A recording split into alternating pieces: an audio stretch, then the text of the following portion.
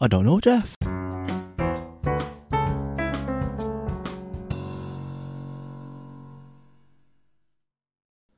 Hello, welcome to the second episode of this podcast. I'm JS, and today we're going to be exploring the idea of ethnicity affecting someone's identity.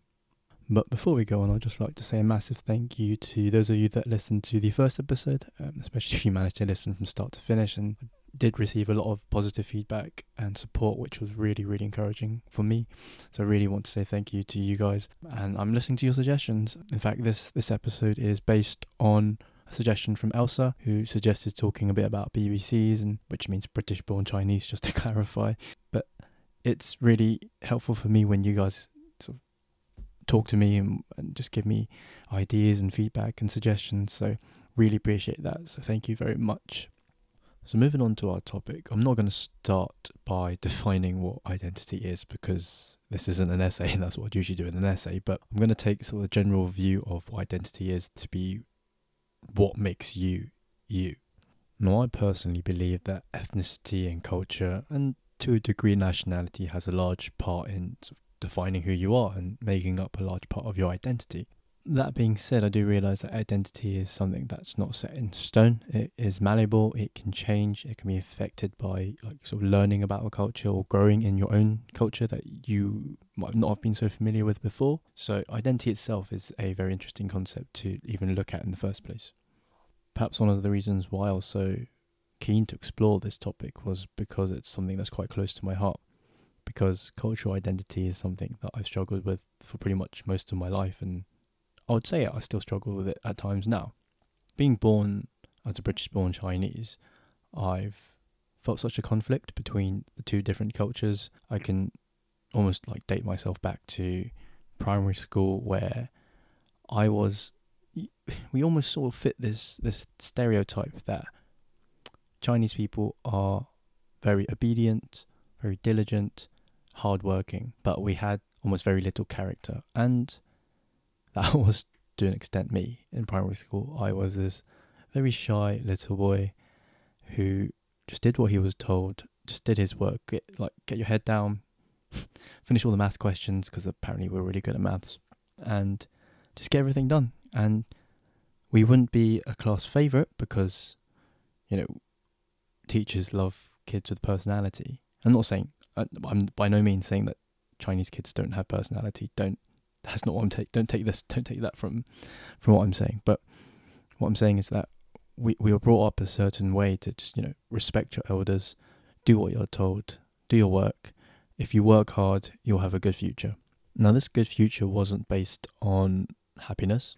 This good future was based on earning lots of money from getting a good job. And their idea of a good job was something that earned lots of money. So the holy trinity, that I like to call it, of what Asian parents would like kids to do is doctor, dentist, lawyer. Now, I'm obviously stereotyping quite heavily here, but it'd be really great to hear from you guys if this is something you agree with, if there's other jobs that your parents have pushed you to, and that's something that's quite ethnically related. So yeah, just if it's something that you've experienced, then be sure to let me know. But whilst we're talking about stereotypes, it's almost as if there's this umbrella that we're put under that we all just seem to fit. There's this sort of Chinese stereotype. And in many ways, I fit it. I learnt the piano. I have rice nearly pretty much every meal for dinner. I went to Chinese school. But in many ways, we defy it completely. Because, of course, we're not the same. We're very different. I didn't choose one of those 3 jobs that I listed earlier. I became a teacher. I can't play table tennis. To save my life, I hit the ball way too hard. It's a ping pong ball. It's really hard to hit. But we defy that stereotype, and we aren't that stereotype because that isn't what defines us. And so I find myself in this weird place where I'm trying not to become a walking stereotype, but also not to be embarrassed of my heritage as well, and to be proud of where I come from. But it is difficult, and finding a sense of identity can be quite a hard and confusing process, even without these sort of complexities and anxieties. For me, the struggle came when I had this realization that I'm different to the other kids. And I'm not talking about obvious differences like skin colour. I'm talking about subtle things like making fun of my name or asking if I speak Chinese all the time, but saying something like "Ching Chang Chong, do you understand what I'm saying?" And it's this sort of casual racism that we try and shake off because we don't really understand it at that age as well. It's something that just keeps coming back and back, but we grow this resilience to it. But even so, growing up, my experiences have always made me feel like I'm a bit different because they're almost tainted by this sense of casual racism. And you still see parts of it today where people don't even realise they're doing it. For example, and I'm sure lots of you might have faced this sort of questioning before, but when someone goes to you, "Where are you from?" And I would answer, "I'm from London." And then they would answer, "No, but where are you from?" And at this point, I actually understand what they're asking me now. They're asking me, so what's my ethnic background? But it's almost alienating our answer in a way because saying London or wherever you might be born in the UK isn't good enough. Like, they have to know more. Now, some people are just genuinely interested, but a lot of people just say this out of what I feel ignorance. They don't realise that what they're doing is almost making us feel like we're not British. Because if we were born somewhere in Britain, we're inclined to naturally say we're British. But for some people, it's almost as if, you're not really British, are you? And that is where this sort of culture clash comes about, because people almost don't recognise us as British. And what I find really interesting is that when people ask me my nationality, I would naturally say British. But I've never thought to call myself English. Now, it'd be really interesting at this point to hear from you guys. What do you say when people ask you your nationality? Because I've met, for example, Chinese people who've come from Scotland, from Ireland, and they're very adamant that they're Scottish or they're Irish. But I would never call myself English. And I've had the pleasure to meet lots of other Chinese people from various parts in Europe, for example, France. And I've met French Chinese people who just say that they're French. And so I really start to wonder why I've never really thought to call myself English.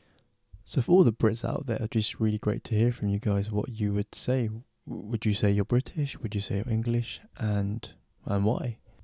Perhaps the saddest part for me is when we travel around the UK, because my mum really likes visiting the little towns and the villages. I really felt out of place because I didn't see another Chinese person or an Asian family around usually, and we'd often be the only sort of Chinese people around. But what that tells me is that in many ways, even though I consider myself to be British, I seek solace or comfort in the presence of other Chinese people. And it was a really odd feeling to just sort of go around places and feel like we didn't belong. Because in London, I very much feel at home. I feel that I'm comfortable here. This is where I was born. This is my home city. But the minute you take me out of that comfort, it's quite crazy to think I'm still in the same country, but I feel like I don't belong. And in many ways, I do feel like that is in part due to the severe lack of British Chinese presence in mainstream media and culture. Like, there was never really any sort of role model to look up to.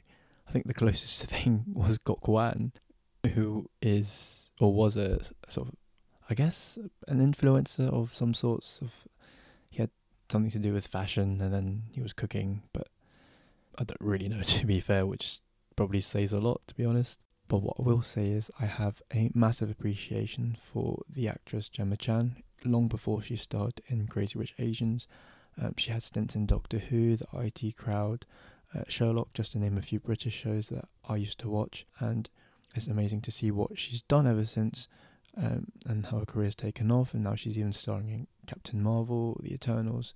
But what amazes me the most is her openness and willingness to speak publicly about feminism, sexism, racism, just topics that I've never really seen British Chinese role models just speak about. Just bringing things back to the whole concept of identity, I think ultimately I find myself in this sort of limbo between my sense of Britishness and Chineseness, and it kind of flip-flops. There are times when my Britishness will come out more, and there are times when my Chineseness will come out more. And in that sense, I guess there will never really be this sense of peace in terms of my identity. I think it will always change and it will always mold itself to fit certain contextual situations. On the whole, I have to say I do feel more settled now, and the alienation that I felt in the past doesn't bother me as much. But I do feel like an outsider at times, and I do wonder if that feeling of never really belonging will ever really go away. And to be honest, finding your identity is a confusing process, and it is for anyone, not just if you're British Chinese, you know. But I think for me, being British Chinese just made finding my identity a lot more difficult than it could have been. And I don't really have an answer per se to whether or not I feel more British or Chinese, and it's something that I'm still trying to figure out and understand myself now. And I guess what I leave you guys with is, what do you, or how much do you feel your identity is made up of your ethnicity and your culture? And it'd be really great to hear from you guys. Just drop some feedback on my Instagram, drop me a message, and it'd be really great to hear from you guys. That brings us to the end of this episode, even though there's probably so much more we could say on this. If you've listened this far, again, thank you so much. If you've got any feedback or any suggestions, feel free to drop me a message. And if you are up for having this discussion on a podcast with me, let me know, get in touch, and we'll see if we can work something out to have a conversation. And that would be great if I could have guests on here as well. That's it for now. Until next time, peace.